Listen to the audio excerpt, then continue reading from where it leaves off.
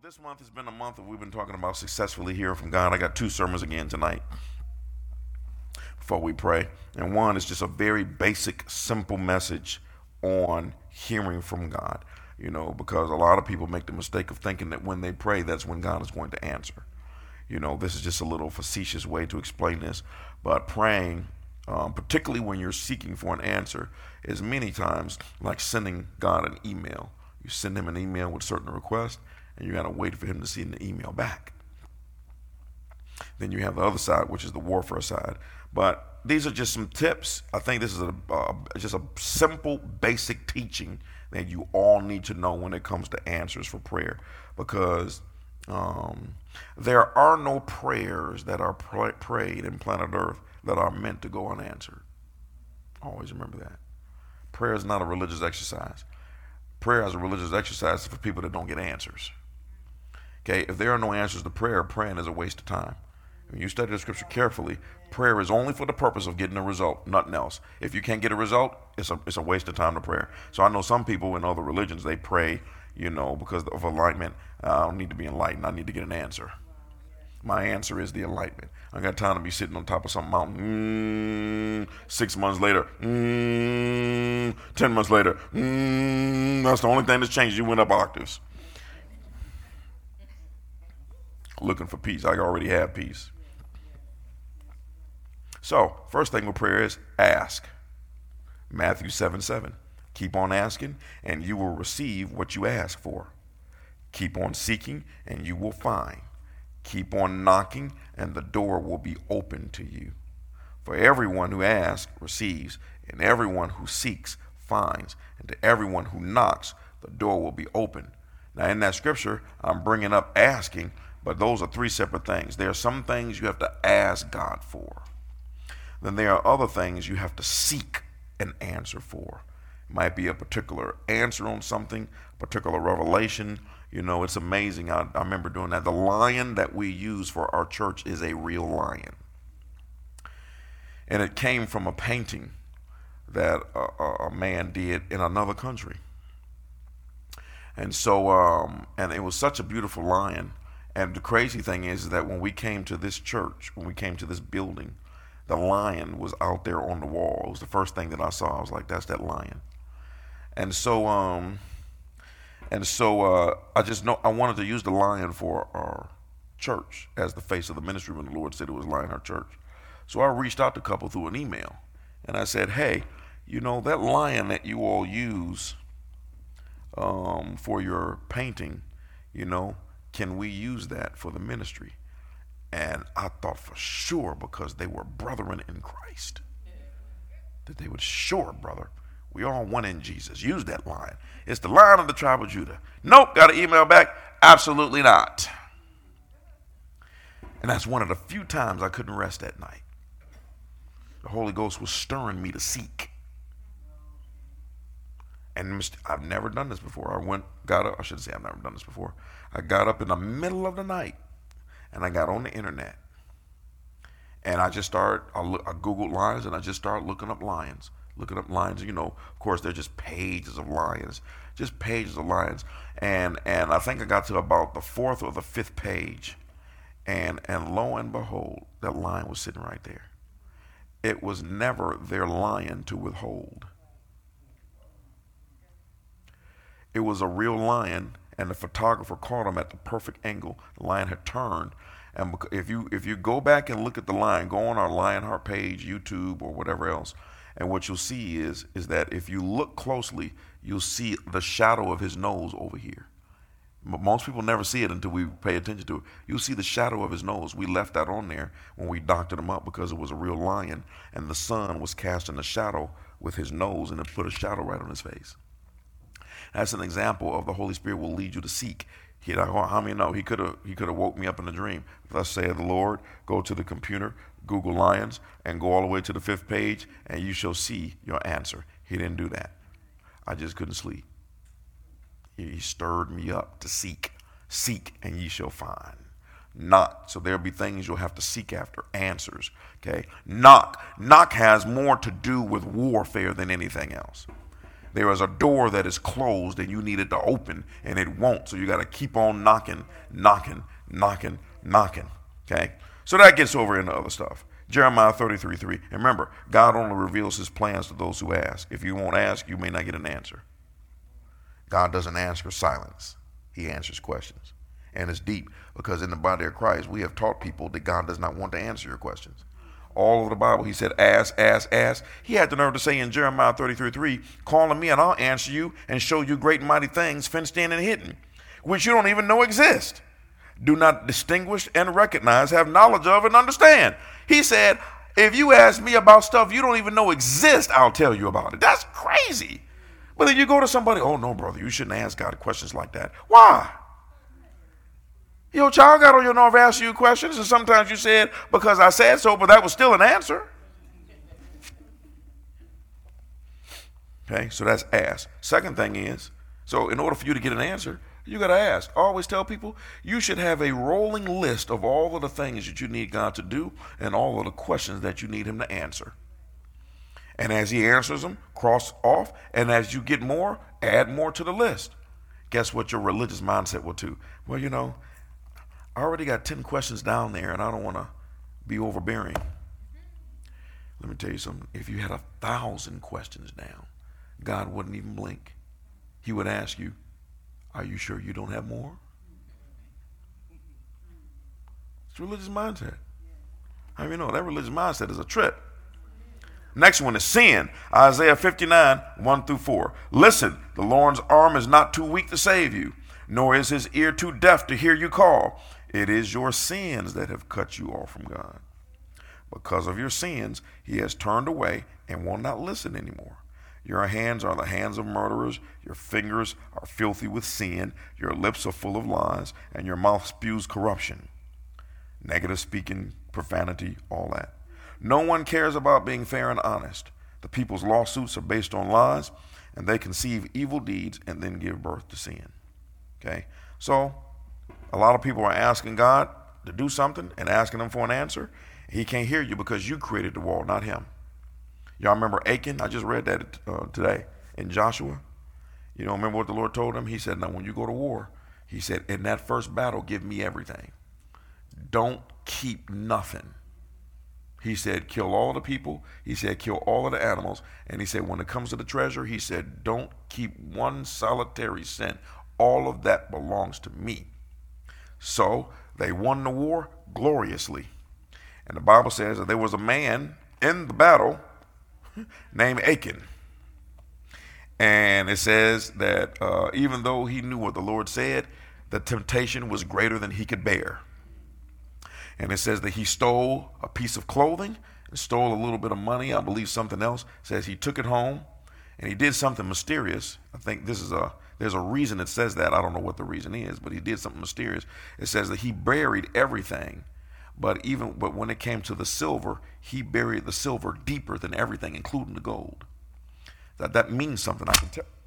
I can tell it means something, but I don't know what it means. So guess what I got to do? Seek.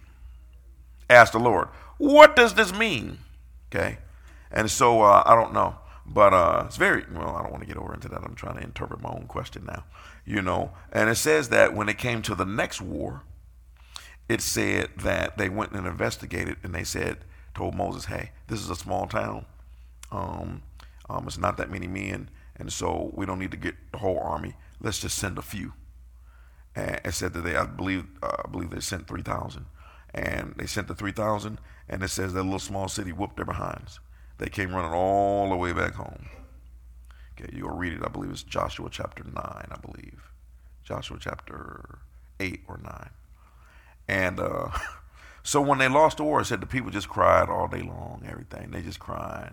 It says Joshua laid out on the ground, prostrate before the Lord. Lord, why'd you bring us out here to lose this war? We should have stayed on the other side, boom, boom, boom. And it's so interesting, the Lord said, get up, why are you laying on the ground? See that a couple of times in scripture. Moses did that. He praying out there in front of the Red Sea. And the Lord said, what you praying for? Use the rod. Okay. That's why you've seen that happen to me. I'm doing this illustrious end of the service prayer, and the Lord just speak to me and interrupted me like my prayer didn't mean nothing, because apparently it didn't. Well, you being religious. I got something I have to say. Hey? And so, remember what the Lord told him. He said, son, you sitting up here laying all down, trying to be deep and religious and praying. He said, it's very simple. One of your boys made a mistake. He said, and when that mistake was made, he said, that's what brought the shield down in battle. That's why you lost. So you're going to read the rest of that. And each tribe had to come out, and they finally found out it was him. And they did something that was straight gangster.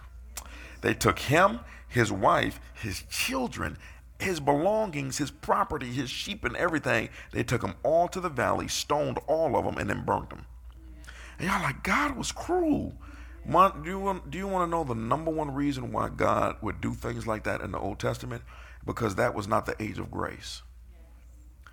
And so the problem is that this is God's attitude. I'll use him because I can use him.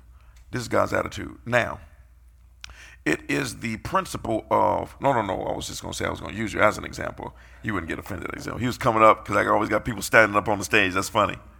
How many of you know? It's mysterious. It does not matter how many good apples are in the bin. Put one bad one in, and what happens? All of them become bad. The whole thing becomes rotten.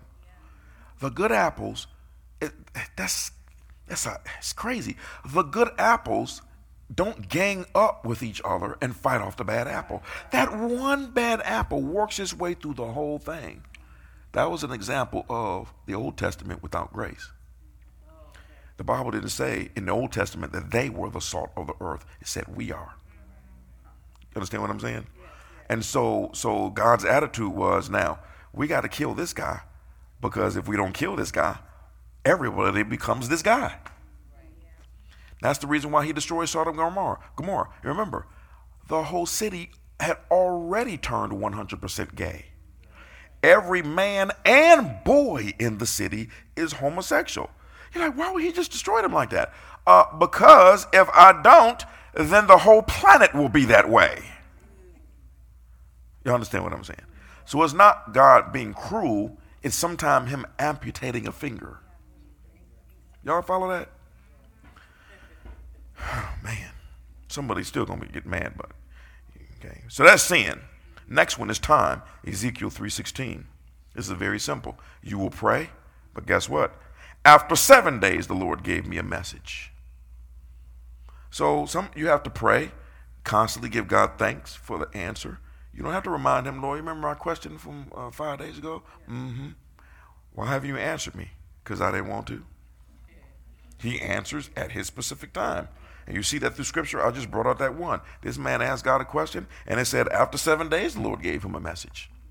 Okay? So, and that message will not come the next time you are praying. It'll most likely come while you are driving or taking a shower or cooking.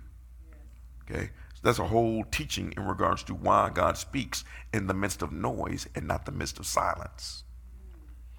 Okay, Daniel 10:12-13. Then he said, don't be afraid, Daniel. Since the first day you begin to pray for understanding and to humble yourself before your God. Your request has been heard in heaven. I have come in answer to your prayer. But for 21 days, the spirit prince of the kingdom of Persia blocked my way. Then Michael, one of the archangels, came to help me. I left him there with the spirit prince of the kingdom of Persia. Boom. So you see this two different ways. In one way, you ask God a question, and then he chooses to answer it 2 weeks from now. And then the other thing is, you ask God a question, he answered it that day, but the way the answer came got held up. Guess what? Sometimes you ask God a question, and he'll speak to a person to give you the answer, and the person will hold the answer because they're afraid to give you the answer. I don't know if I really heard from God to tell that person that. How many of you that's happened to you? It's happened to you with money. I don't really know if the Lord told me to give all of that money. I'm going to pray about this. Ain't nothing to pray about. You scared. Y'all got that? So you see that with time. It's very mysterious to me how there are some answers God will speak directly to your spirit, and there are others that he'll send through an angel. And he'll let the angel fight the enemy to get you your answer. It's crazy. Because God was speaking directly to prophets in the Old Testament. Okay? Then you have location. Ezekiel 3:22. Then the Lord took hold of me and said, get up and go out into the valley, and I will speak to you there. So when you ask God a question, that's proof again. He may not answer you at that moment and at that place. He will answer you another time and in another place. Why? I have no idea. It has to do with things that we can't see. Y'all got that? Then you have motive. Okay? The best way to get an answer quickly is to have the right motive. 2 Chronicles 1:11 through 12. God said to Solomon, because your greatest desire is to help your people, and you did not ask for wealth, riches, fame, or even the death of your enemies or long life, but rather you asked for wisdom and knowledge to properly govern my people, I will certainly give you wisdom and knowledge you requested. But I will also give you wealth, riches, and fame, such as no other king has had before you or will ever have in the future. So that's motive. Y'all, your greatest motive in prayer should be for you to have the will of God and for you to have good character. The more you ask God to help you with your bad character, the more you won't have to ask him about the stuff you want. Because God wants good character from you. You want blessings from him. The more you focus on that character, he will give you the blessings. That man did not ask for riches, fame, or even the death of his enemy. He did not ask to be the richest king in the history of the world at that time. The Lord wanted him to have that. And he said, since your motive is to treat people right, I'm going to give that to you without a request. Y'all got that? So that's why you can write down your request. Once you write them down, he heard you. Once you write them down, he did not forget about you.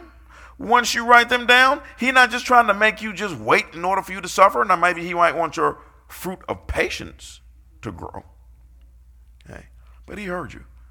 You focus on your character. And then, so that was motive. And then as a result of focusing on your character, then you also want to focus on this one, which is the mode that you should be in at all times to get a prayer answered. Matthew 6:33, seek the kingdom of God above all else and live right, and he'll give you everything you need. I think we've been praying wrong. Because according to Scripture, all of the stuff that you're asking for, you're not really supposed to ask for. But if you want to ask, we'll still give it. But if you do these two things, you'll never have to ask. That's crazy, isn't it? So that was a nice teaching. Solid, very simple, solid teaching. When it comes to prayer, you got to ask. Okay, if you don't ask, if you don't ask the question, you're not entitled to an answer. You must ask, then you must be sin-free. Then, okay, remember that God will not answer the prayer in your time, but his. Remember, he may not speak to you in the location you expect, so you might be in your prayer room just like this, and all you hear is the birds outside. That's all you hear is the birds outside. And then later on, when you get to your job and you take a lunch break, right before you bite into a sandwich, you hear the Lord speak to you. It's crazy. Okay, so location, and then you have motive, and then you have mode. So remember all those things. It's very simple. What it teaches you is that put your faith in God. He heard your request. He'll answer you at the right time. And trust me, he knows how to get your attention when he gives you that answer. Sometimes the way he answers it, you kind of wish you didn't ask the question. I wasn't expecting all of this, Lord. Okay, so y'all got that. The second one is entitled Freeing People from the Prison of Their Mind. One of the things that you'll find that we are doing on Wednesday nights is that, particularly with this prayer and focusing on salvation, is that I'm going to give you a little small expose in regards to how we free up a person's mind. 2 Corinthians 4:4, it says that Satan, who is the god of this world, has blinded the minds, not the eyes, not the ears. He has blinded the minds of those who don't believe. They are unable to see the glorious light of the good news. They don't understand the message about the glory of Christ, who is the exact likeness of God. Now remember, Satan is very good at what he does. So when it comes to the unbeliever, the Bible says that he blinds their minds from seeing the truth. But guess what? You can get saved and he still blinds your mind from seeing other truth. That's why you have some denominations, okay, their minds have been freed from rejecting Jesus Christ, but their minds have not been freed from accepting divine healing. Some people, I don't believe in all of that tongue stuff. Yeah, because Satan has blinded you. Well, I'm a Christian. It does not mean that you can't be blinded from Satan. I don't believe in that tongue stuff. I don't believe in that deliverance stuff. I don't believe in that dreams and vision stuff, and I don't believe in the numbering system, and I don't believe in the prophetic, and I don't believe in prophets, and I don't believe in apostles. Well, what do you believe? It's a lot of unbelieving believers that are going to heaven. They, the prayers apparently just crept the door open for them to see the light of Jesus. Okay, and pride will cause you to cooperate with Satan. You'll cooperate with Satan, because Jesus said about the Pharisees, he said they refuse to see because their pride won't let them.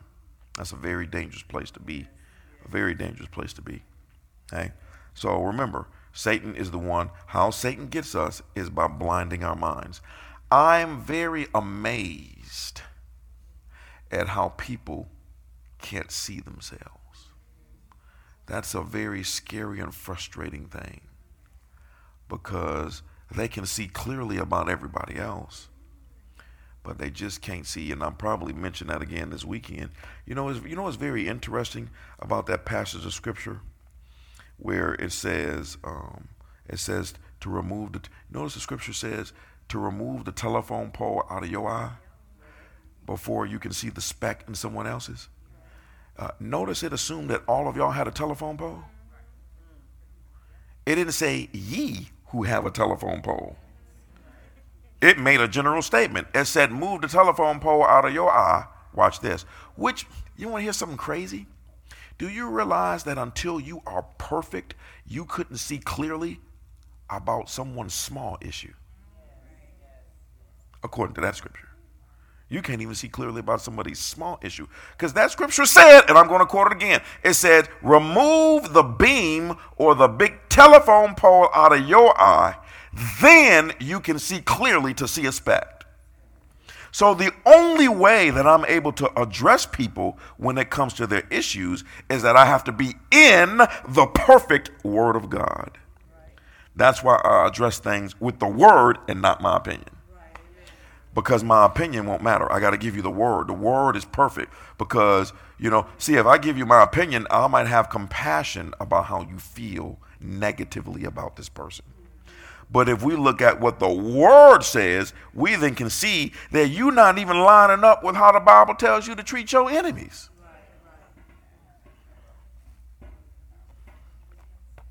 Yeah, I felt that one too. I mean, it's straight appalling when you see how the Bible tells you to treat your enemies. I'm supposed to pray for them. I'm supposed to bless them. I'm supposed to greet them. What? I'm supposed to do all that. I'm supposed to treat them as though they never did anything wrong. Yeah, and when you do that, you'll be acting like me because I treat you like you don't do anything wrong. And it's amazing, you know what? We can receive that. But we just can't return the favor to people. There's nothing worse, you all, than rejecting someone that God accepted. Whenever you reject someone that God has accepted, whenever you refuse to help someone that God wants to be helped, you unfortunately switch places with that person over time. What they were supposed to receive, if they didn't get the help, you will not receive that. I can't get over into too much with that, but God is very, remember what did God say? He said, I understand that they did you wrong. He said, but if you can't forgive, I won't forgive you. And Jesus said this way. He said, if you don't forgive, he said, my Father will turn you over to the tormentors. That's scary. That's how seriously angry God is. When you won't treat someone right, when he forgave you of more than what they did to you. So let me get this right. I've forgiven you of all of the crap that you have done, are doing, and will do. See, how many know our sins are looked at as very lightly? Oh, it wasn't that bad. And the Bible says that your righteousness is filthy. So what do your sins look like? You understand what I'm saying? And so God, I don't know why I'm on this, but God takes it very, very seriously in regards to how you treat people. And the more that I study this subject, and the more that I hear certain preachers, and the more I study heaven, the more grieved I get. Because I'm realizing that we just generally don't treat people the way we're going to treat them in heaven. Because in heaven, you're going to be forced to treat them that way. In heaven, I shouldn't say that. You're not going to be forced to treat them that way. You're going to treat them that way because your eyes will be fully open. But your eyes could have been fully open down here. You just decided to keep them closed. I apologize. You know what? Let me tell you something. This is how you stay clean. I'm going to just be, can I be transparent? You know, there's always somebody when you're transparent that takes advantage of that, but I don't care. Jesus said, follow me because I'm meek and lowly, not because I'm deep. At the baptism this past Saturday, there was a young lady that was baptized.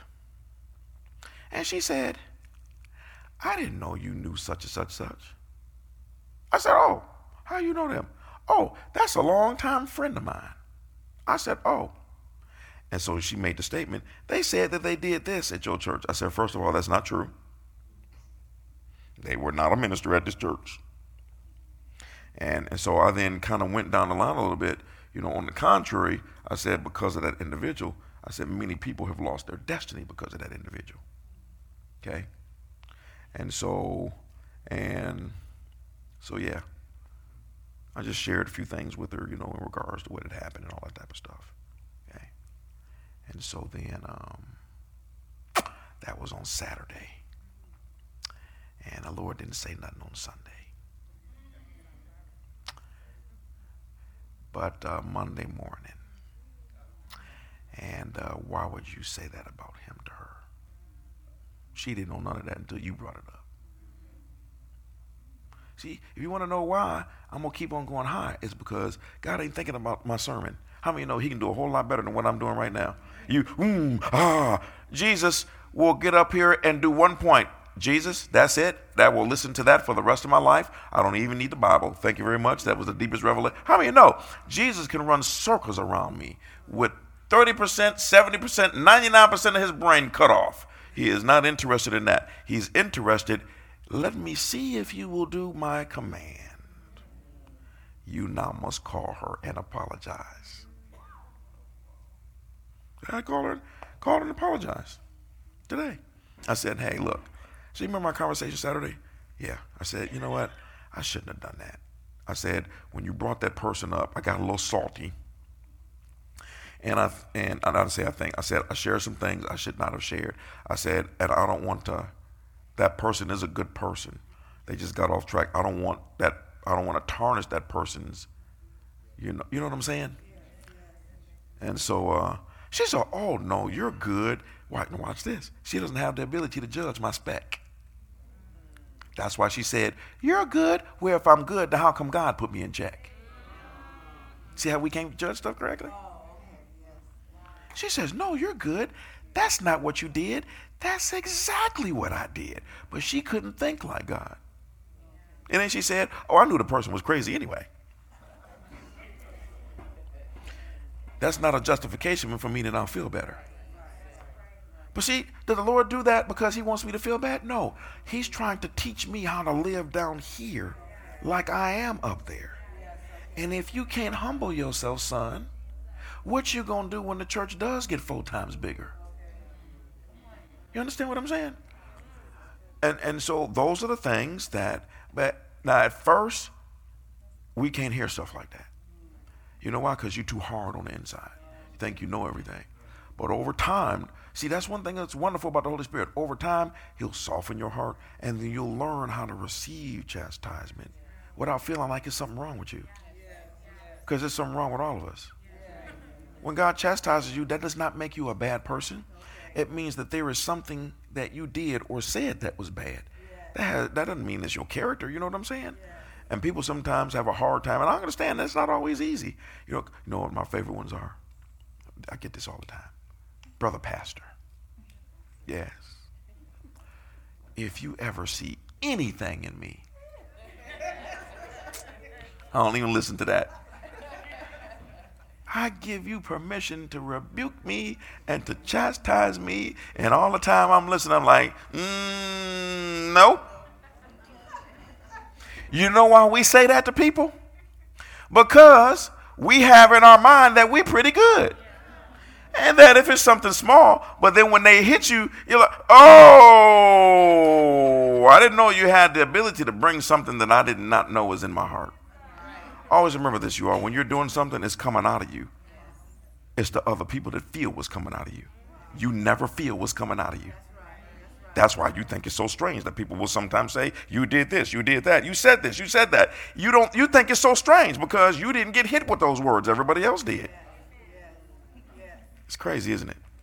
So I went all the way around the bush talking about removing the telephone pole. So that's why the Bible says, look at yourself first. You know, sometimes we have international counselors who say God's mouthpiece for correction on everything. They try to correct me, you know. It's so funny to watch people try to correct my sermon, and they just as off as a three-headed monster.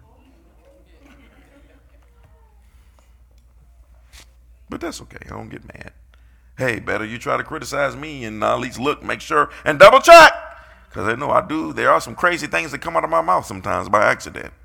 Wrong dates. I'm about to come up here and go to a dance party all by myself on Friday. So y'all got me. You know, and let me tell you something. One or two things will happen. If you don't learn how to get a handle, because you got to remember, you know, there ain't no such thing in heaven as keeping it real with your attitude. That's just the way I am. And you see this with ladies now, with all cultures. He can't deal with a strong woman. Mm-hmm. You right. That's why he went and got a humble one. Excuse the language. Ain't no man or woman want to be with somebody that's going to drive them crazy for the rest of their life. So if I got to hear your mouth all day long and you beat me up upside the head, whether you male or female, I know what the Bible says about it's better for a man to be on a rooftop, you know, than with a brawling woman. But guess what, ladies? It's better for you to be on another dimension, on another planet, than with a raggedy man. Gone. I'm going to go to Pluto. That's what the scripture should have said.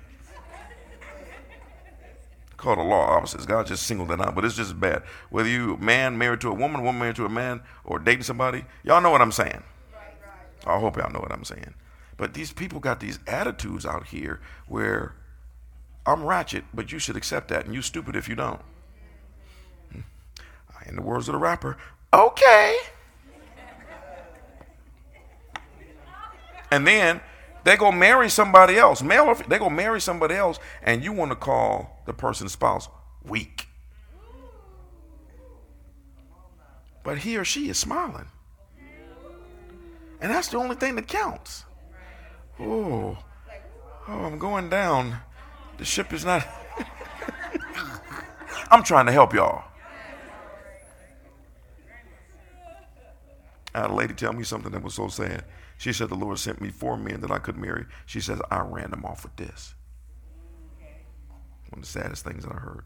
She realized it after she matured. She says I ran the man off. Okay, let me tell you something. Ladies, I don't know why I've been on the ladies. I'm about to switch over to the men, but oh no, I'm gonna leave that alone. Well, let me tell you something.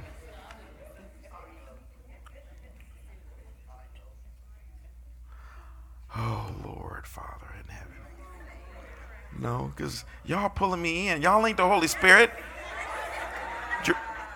The very people that'll pull you in as soon as you say it, I can't believe they were storming out the church.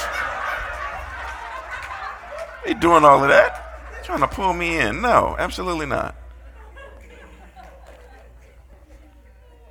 So, we'll get to that. My wife and I are going to minister on relationships again here soon. Maybe. I don't know. Let's get back to the point. Let me say this. I guess the Holy Spirit just kind of brought me back around. Thank you. This is very important. Because if your mind is not right, Satan is going to manipulate that part of your mind is wrong. Somebody be trying to help you, you're going to swear that they're trying to hurt you. And we've had people that they left because they just thought we were trying to hurt them. And no, we were trying to save you. But, you got to stop seeing yourself as the victim all the time. Sometimes you created the victim that is within you. And guess what? It's okay. You just got to learn how to get it right. You see, y'all, let me tell you something. Sometimes the best thing you can do, and people are not going to do it, is guess who most qualified to tell you about you? Oh, no, not you. No, you're the last one on the list. No, you're the last one on the list because you're going to give yourself an A. You should have got an F. You're crazy in that area. Well, I'm a C in that area. No, you somewhere down there on the lower part of the alphabet. Q. How about that? If you're married, your spouse. But you can't hear it because you want to focus on what they're doing wrong. And guess what? Because they're doing wrong, they can't feel the wrong that's coming out of them. They feel the wrong that's coming out of you. So they're the most qualified to tell you about your wrong. They see you every day. They know you every day. But that's generally the person that we don't hear it from. If you're single, one of your best friends, they'll tell you.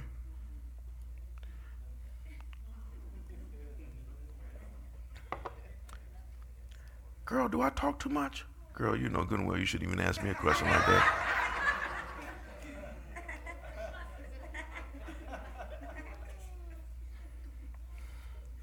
Telling you. Anyway, 1 Corinthians 4, we read that already. So this is how you give Satan an advantage over you. 2 Corinthians 10, 3-4. We are human, but we don't wage war as humans do.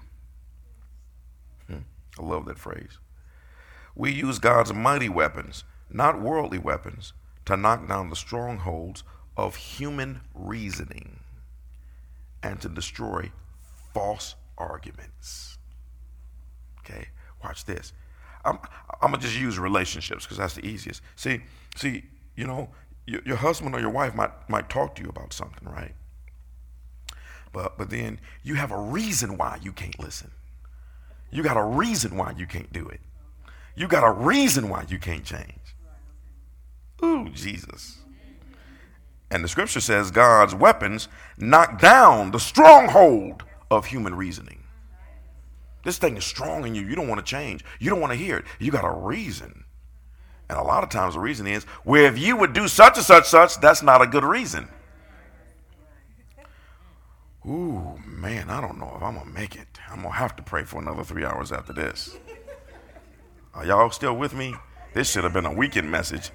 But I wasn't even supposed to preach this, so I'm going to just keep on going. He said, knocking down the strongholds of human reasoning and false arguments. Ooh, somebody told you something and you wanted to argue about it. And God judged it as a false argument. But watch this. Because of your mindset, we got to keep hearing the false arguments come out of your mouth. And that's why God says the only thing that's going to change those false arguments coming out of the individual, you're going to have to use the weapons of prayer to knock down them false arguments that's in their mind. Let's read the same scripture from King James Version. Casting down imaginations and every high thing. It's called high thing because it's pride. Pride for people, this is how they feel on the inside. High. I'm better than you and you can't tell me anything. I'm not wrong. That's why it says every high thing that exalts itself the knowledge of God. Because anything that exalts itself against the knowledge of God is definitely a high, arrogant, and prideful thing. Ooh. And bring it into captivity. Bring it into captivity every thought to the obedience of Christ. So this is, again, the scriptures let you know that the battleground is this thing between your ears, the mind. Y'all understand what I'm saying? Listen to what he's saying. He's talking about destroying false arguments, reasoning, imaginations, thoughts. Okay? And this is what the enemy does. He places the thought there, and the Bible says, do that. And he puts it there again. Do that. How many had something that was not right and it's almost like you couldn't shake it? It's like you're trying to cast this thing down and boom, throw it down, bam. Then you're successful, it switches over to something else, like in Luke chapter 4 with Jesus. So it says, bring every thought into the captivity. Every thought to the obedience of Christ. The only way you can know that this thought needs to be cast down is, you know good and well, this is not under the rule book of heaven in the word. What just Christ, watch this. See, it is deep. That was an excellent lesson because I shared something with the girl. The girl thought I was good. God did not think I was good. She thought it was something I shouldn't call her over. God thought it was something I should apologize over. That's what human reasoning does. It thinks it's okay. I'm good. I'm fine. And Satan uses that to then build a structure on the inside of your mind. And you're a believer, but you're walking around. Ooh, Jesus. 2 Corinthians 10:3-6. Same one, Passion Translation. Found Chad sent me a message a couple days ago. Passion Translation is now starting coming out with Old Testament. I think it's 4 or 5 books they just released. I'm going to wait till the whole thing is done. I'll read the regular Bible until then. Y'all know what I'm saying? For although we live in the natural realm, we don't wage a military campaign employing human weapons, using manipulation to achieve our aims. Ooh. Instead, our spiritual weapons are energized with divine power to effectively dismantle the defenses behind which people hide. What? People are hiding behind defenses? Yes. And arguing with them is a slower way to get it done? Yes. But we believe arguing with them is the quickest way. We can demolish every deceptive fantasy. So it's something that you want to do, and it could be put in the category of a fantasy, but that thing is a form of deception. It's a trapdoor. We can demolish every deceptive fantasy that opposes God and break through, which means that there are some fantasies that don't oppose God. And break through every arrogant attitude that is raised up in defiance of the true knowledge of God. We capture, like prisoners of war, every thought and insist that it bow in obedience to the Anointed One.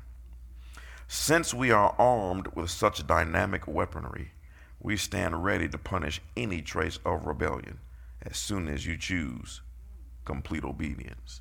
In other words, you can't do this unless you make a decision to.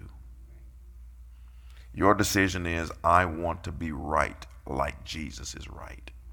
And when you say that, get ready to go on a roller coaster ride adventure around the entire universe. Okay? Romans 12:2. I just brushstroke it a little bit. I'm diving into some stuff this weekend. Be not conformed to this world, but be transformed by the renewing of your mind, so that you can prove what is good, acceptable, and perfect when it comes to the will of God. So based on how well your mind is renewed, you might be only be able to operate in the acceptable. If you renew it more, you can operate in the good. If you renew it completely, you can operate in the perfect. But you got to renew it in the midst of somebody trying to make it old with old world stuff. It's crazy. The day that Adam sinned is the day that this world became old instead of new. That day when he sinned, the whole planet became old. Yeah. And Adam is the first man that got born again in reverse. Always remember that. You're born in sin. Okay? And then you give your life to Christ. You become born again, a new creature in Christ. Adam was born in God. When he sinned, he received the nature of Satan. If any man be in Satan, he is a new creature. Old things righteous and holy have now passed away, and behold, all things have become new, like sickness and disease and poverty and fear and depression. All of that was new. And so Jesus is the only man that got born again twice. He became sin, went to hell, and then became righteous again. We were born in sin, become righteous. Adam was born in righteousness, became sin. And Jesus had to cover both sides. He was born righteous, became sin, and then became righteous again. So he could cover all things. Okay? So, Bible makes it very, very clear that your battlefield is the mind. If you could get your mind right, you can literally control the atmosphere around you. That is very clear according to Scripture. You remember when remember what Jesus did? See, this is the level.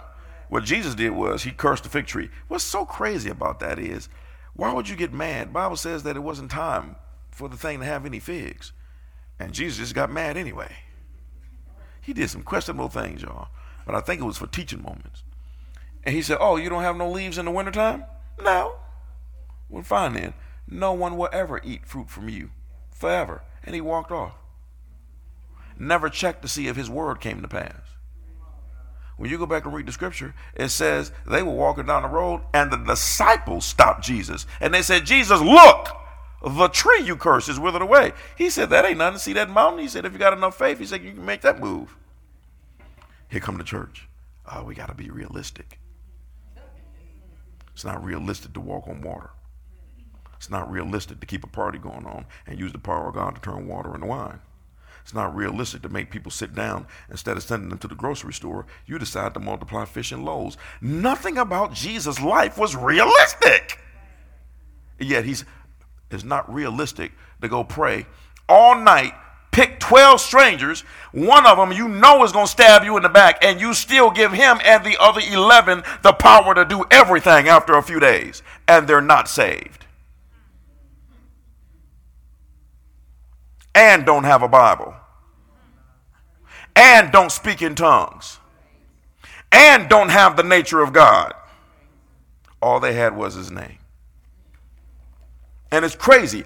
I told them Sunday, Jesus, I want y'all to think about this. Jesus looks at these 12 guys. He said, and I'm going to give you everything I can do. You ready? Yes. He said, okay, I give you my authority. There it is. Now go do everything. He gave these men the ability to do everything just by saying it. He said it. He said, I give you a power to do everything. And then they had the ability to do it. That's the power of the word. They didn't have to analyze it. They didn't have to say we're not qualified. All they had to do was accept it. Mary didn't have to understand the signs between heaven and earth and how you have a baby through immaculate conception. All she had to do was say, be it unto me according to what you said. Amen. But when you read that, here come the enemy putting in that human reasoning and questioning stuff like he did Jesus. Well, if you are the Son of God. I told them something Sunday. This is an absolute fact. This is an absolute statement of truth. Watch this. The devil will whisper. Let me get this right. This is how the devil operates. He's an excellent schemer. He will whisper in he will plant the thought of homosexuality in a man's mind. He planted the thought, then he will plant the second thought that says, if you are a real man, then how come you feel that way? It's deep how that joker is. You understand what I'm saying? That's how he operates. He plants the negative thought, and then he turns right around and then acts like he's the one that's behind everything. It's crazy, isn't it? So, a large part of our prayers, according to this, has to do with dismantling the fortress that is created in a person's mind. And y'all, I have to be honest with you. You understand it, but you don't understand it. It's simple, but it's mysterious. But you have the spirit, you have the soul, and then you have the body.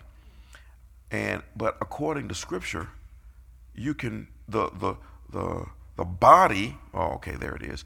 The body is in a world of its own. The body is in the world of everything that you can see. Okay, And then the spirit man is in a world that is just completely different. For me, I'm getting much better. For me, the soul is still the most mysterious part of this equation. I can understand the body and its limitations. I can understand the spirit and it has unlimited capacity. But for me, the soul is still something that I can't try to wrap. It's just mysterious. But according to Scripture, the soul is a world all of its own, and you can literally build a fortress. So imagine that the world of the mind is a real world, and all of the reasoning and everything builds a huge castle that has to be torn down. And this castle has in it all of the items that are in the category of imaginations, false arguments, reasoning, and over time, your life experience, what you saw growing up, the church you go to, the education that you receive, all plants these things in, and you see how people operate in society, and so you think this is normal, and then the devil then feeds all of that. You actually had all of the data. He just rearranges it in your mind based on how he sees fit. And he's doing it, but you think it's you because it sounds like you talking to you. And that's how it goes. And so the only way you can tell it's the devil is what the Bible said. It said, that's why I said, every thought, you got to hold that sucker captive. He said you got to put it in jail. So that's the only way that you can tell. This is what's running through your mind. Does it exalt itself against the word? And that's why I said, as I move along, I'm finding that people come to church, but they don't really practice it. Let me tell you something. Your biggest judgment when you get to heaven is going to be how you treated people. I'm telling you, it's going to be the biggest judgment against people is how we treat people, how we devalue people, how we get ours, but we can't turn around and help somebody else get theirs. And it's very, very sad, you know. And guess what? Because the enemy, he will use your selfishness against you. He will use that false argument in your mind in regards to why you can't sacrifice and help somebody. He'll give you ideas. He'll give you every good reason that you need in order to devalue somebody. He'll give you every reason under the moon in regards to why you think it's okay to keep your child from his father. It's different if the father's a serial killer or he is the resident drug dealer. You understand? But he just wants to see the child. And you've come up with every false argument and reason why it's okay to keep this child from his father. Why? So that you can punish him. And when you do that, that comes upon you. He's going to be set free. You got to give it time. If it is you, stop, repent. Let the child see their father. Because what's going to happen is that the child will have a relationship with the father. And what you were trying to keep from the father, now the child will be bitter at you. Because you kept them from the father. Because the truth always comes out. Period. It's amazing how people try to hide the truth. They try to cover the truth. They try to lie about the truth. The truth is designed to come out. It's engineered to come forth. You can't hide it. It's amazing. Okay. So I'm sharing all this to say this is why it's so important for you to pray for people continually. All of the people that are not saved, that you like to see saved, all of the people that are getting on your nerve, if it's your husband, make him the first one on the list. All of these individuals you should have on a piece of paper. You should be praying for them as a lifestyle, not whether they get good or bad. Because sometimes what you're fighting is the person has a fortress in their mind, and Satan is living in it. Because it's his house, not God's house. The Bible says, renew your mind with the word, and you can build a different house. It's a battle of houses. Okay? So, you know, I had tell you two stories, and I'll give you these three scriptures you should pray over, particularly unbelievers. I had, really for the first time in my life, technically, I ran and I think the Holy Spirit was tricking me, because I don't really eat hamburgers like that anymore. And it used to be my favorite place called Bobby's Burgers. And I hit that joint up all the time. I haven't been in a long time. And I was trying to figure out something to eat because my wife is out and all that. And I just had this, you know what, it's not that deep. I'm going to just get a hamburger today. So I went up in there and I ordered my sandwich. Saw these two little black boys, twins, two sharp-looking boys, and I saw their dad over at the machine, and I saw that he had on looked like what a Wakanda outfit and a big old chain with a lion's face on it. And but I still said, "Hey man, you got some sharp-looking boys over there." He said, "Thank you." And so we got to talking for a second, and I made the mistake of telling him that I was a pastor. That's probably the Holy Spirit making me slip up. Because when I'm hungry, I ain't got time for nothing. I just don't. They want to get saved around Jesus. I'm ready to eat. I'm good. And he was one of them black Hebrew dudes. And I should have known when I was in trouble when he said, I didn't even ask him any questions. He said, "Yeah, I'm not one of them ones that stands on the street and cuss you out." And I didn't get it at first because I'm thinking about a hamburger, you know what I'm saying? And then it hit me. Oh. What's very interesting was to watch two men talk. And we were talking to each other, but our spirits were also battling. It's a very interesting thing. And you know, when you have the truth and you have power, you know you always hold back. Because I could have destroyed the boy. I could have just, but it's not my purpose to destroy the boy. But I haven't felt a demonic spirit on a person like that in a long time. I mean, he's talking, and he would be what you would consider, he's like Farrakhan, a very charismatic figure. You know, so Farrakhan has what you call a python spirit. You know what he's saying is foolishness, but you still like to listen to it because it's smooth. It's the python spirit. So this guy, he had the same thing. And it was just very interesting, me trying to navigate around, not him, but the spirit. It was the spirit that was on him that was trying to look at me as some type of contest to win. It's just very interesting. And so we started going back and forth. It was light at first. You know, because he thought I was one of them ignorant pastors. And so then I started kind of getting with him a little bit. And every time I would get with him, he would just sit there like stunned. It was almost like I was switching. It's like when I preached the word, it stunned the man. When he spoke back, it was the spirit. It was deep. We're the only ones in this place too. And I'm trying to fix my stuff, my lettuce and my pickles, my onions, and I can feel this spirit trying to draw me in. I can feel this thing drawing me in. And he this dude, he just wouldn't let it go. It's just like he was not going to be satisfied until he could convert me to that foolishness. Wow. And I'm just being nice and everything. And so the enemy would come at me this way. You got to remember, the enemy is using his imagination. He's built false reasoning and false arguments into his mind that he's thinking is the truth. So there's not a whole lot that I can do without smashing the dude. You know, because it's, and to be honest with you, it's the exact same spirit that's on the Ku Klux Klan, by the way.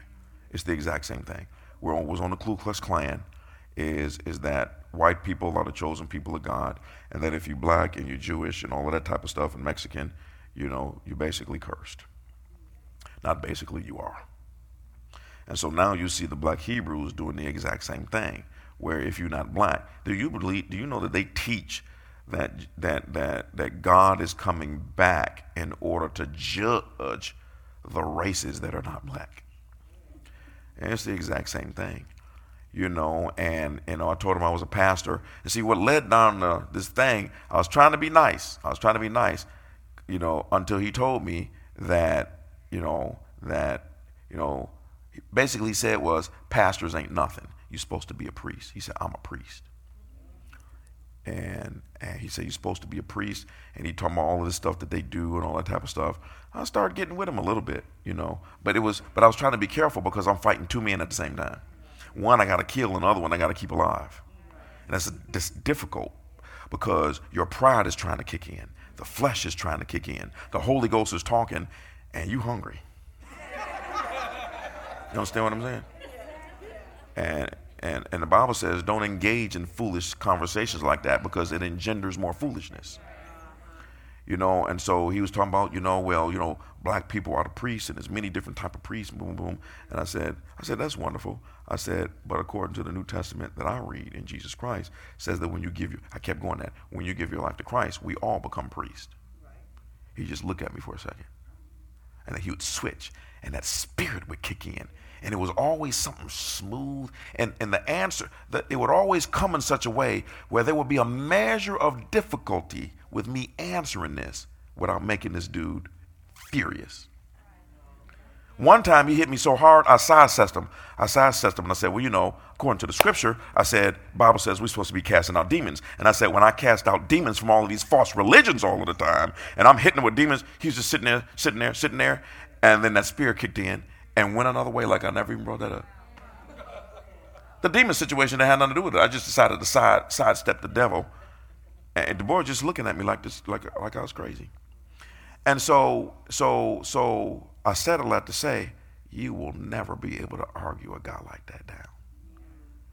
Because the enemy has built false reasoning and imaginations and a whole fortress that is a stronghold of false religion based on me identifying with something that I believe that I lost. Now, as a side note, I do agree. The Jewish people believe that there are lost races when it comes to African American people. That's no big deal. Fine. But if you want to go that deep, guess what, you all? Some people out there in La La Land, and I did say La La because you're crazy, you're not going to like this because you do realize that there are white people that are traced to Abraham and Chinese people and Italian people. Truth be told, all people. The last time I checked, the Bible says he called to make us one. So I left because I was really hungry now. So I left him on this note. I knew this would irk him. I said, yeah, well, you know what, brother? According to Jesus, it's all about us being one. It's all about us being unified together.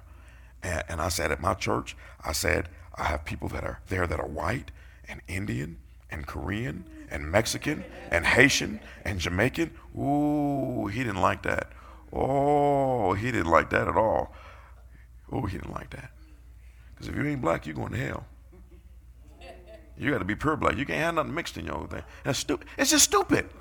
Why are y'all even questioning me like we are supposed to? It's called, your name is Dumbbell Jr. What is your daddy's name? See, you can't even get that right. Some of y'all will get the joke in the car on the way home at 1 o'clock in the morning. The Bible says, don't argue with people like that. It's just going to foster more foolishness. You can't win the argument. You have to destroy the fortress. And some of you, there are people here that go to this church and they're married to black Hebrews.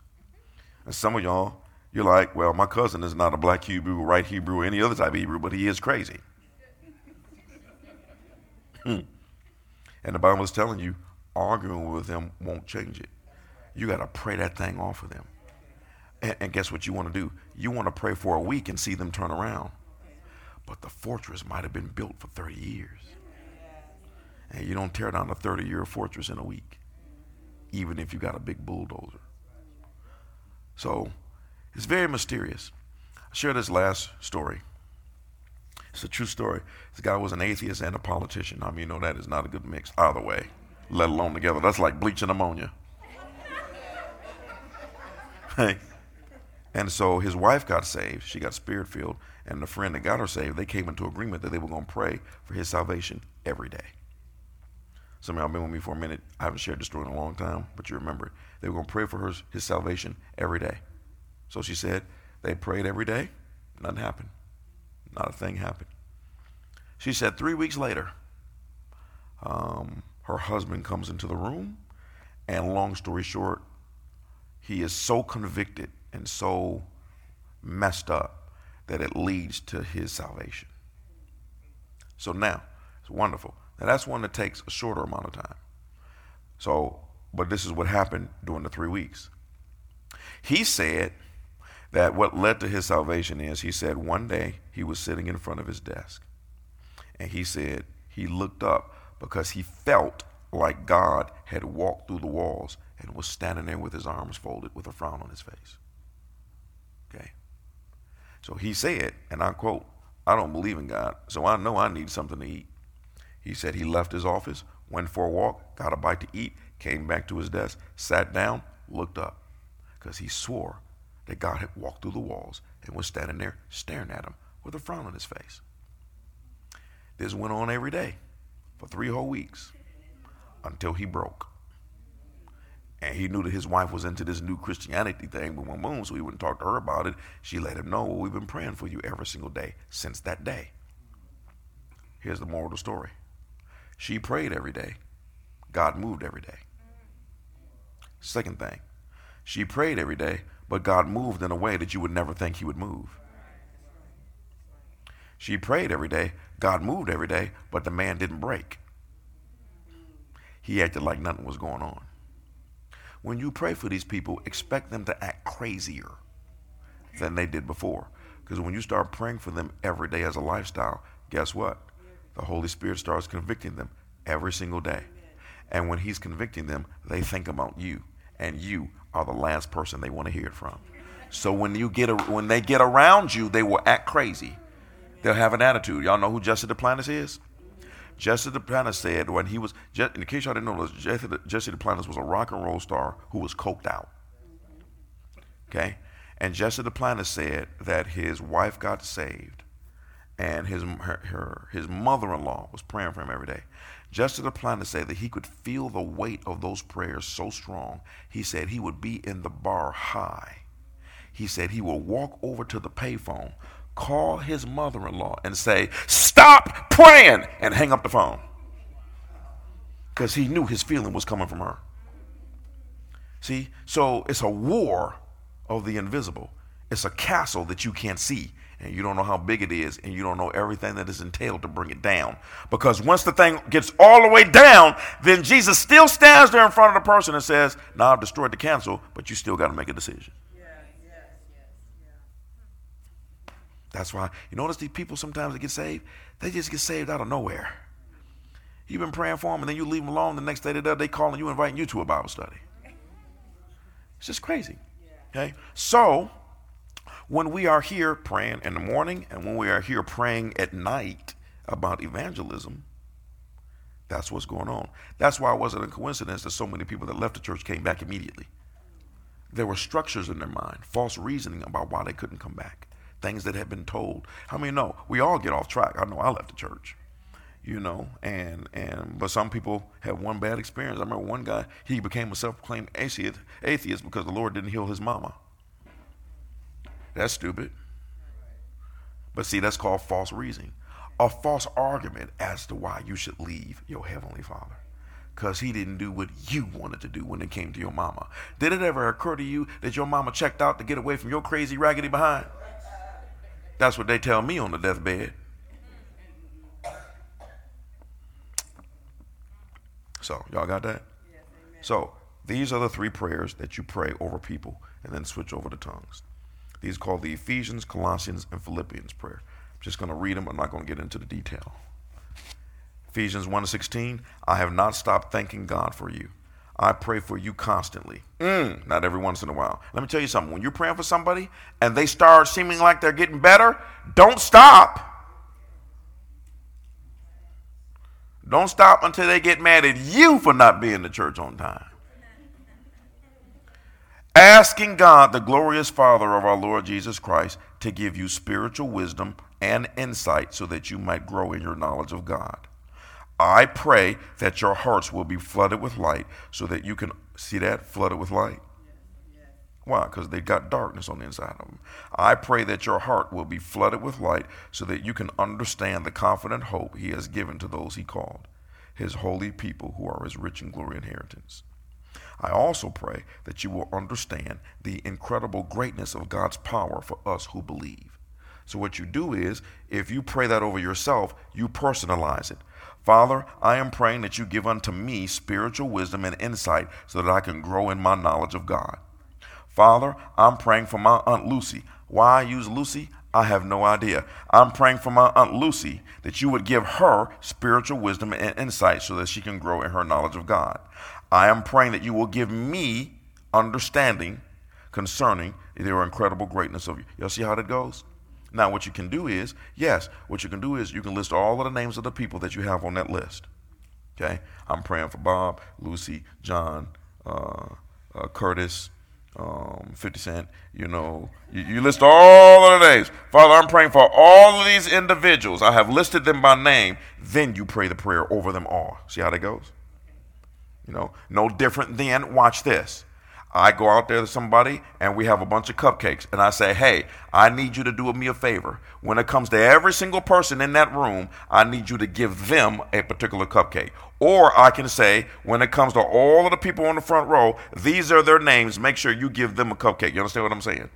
I don't have to say, give Kimmel a cupcake, give Dawn a cupcake. I can just mention all of their names, give all of them a cupcake. So you mention all of their names and then you pray the prayers over all of them. You can do that. Next one is Colossians 1:9. So we have not stopped praying for you since we first heard about you. We ask God to give you complete knowledge of his will and to give you spiritual wisdom and understanding. That's a very spiritual wisdom. That black Hebrew boy, let me tell you something. Only God can get a hold of that boy. The Lord has to lift the veil. And usually men like that, they got to be in that for a long time so they begin to see the discrepancies. Because the longer you in that mess that's actually hatred, the more you begin to die on the inside. Your revelation runs out when it ain't truth. Woo-wee. Then the way you live will always honor and please the Lord. I'm going to read it the way I would read it over somebody. Father, I'm pretend like a lady is praying over her husband. Father, I pray that you would give my husband complete knowledge of your will and give him spiritual wisdom and understanding. I am praying that he will live in such a way that always honors and pleases you and that his life will produce every kind of good fruit. See how excellent that is?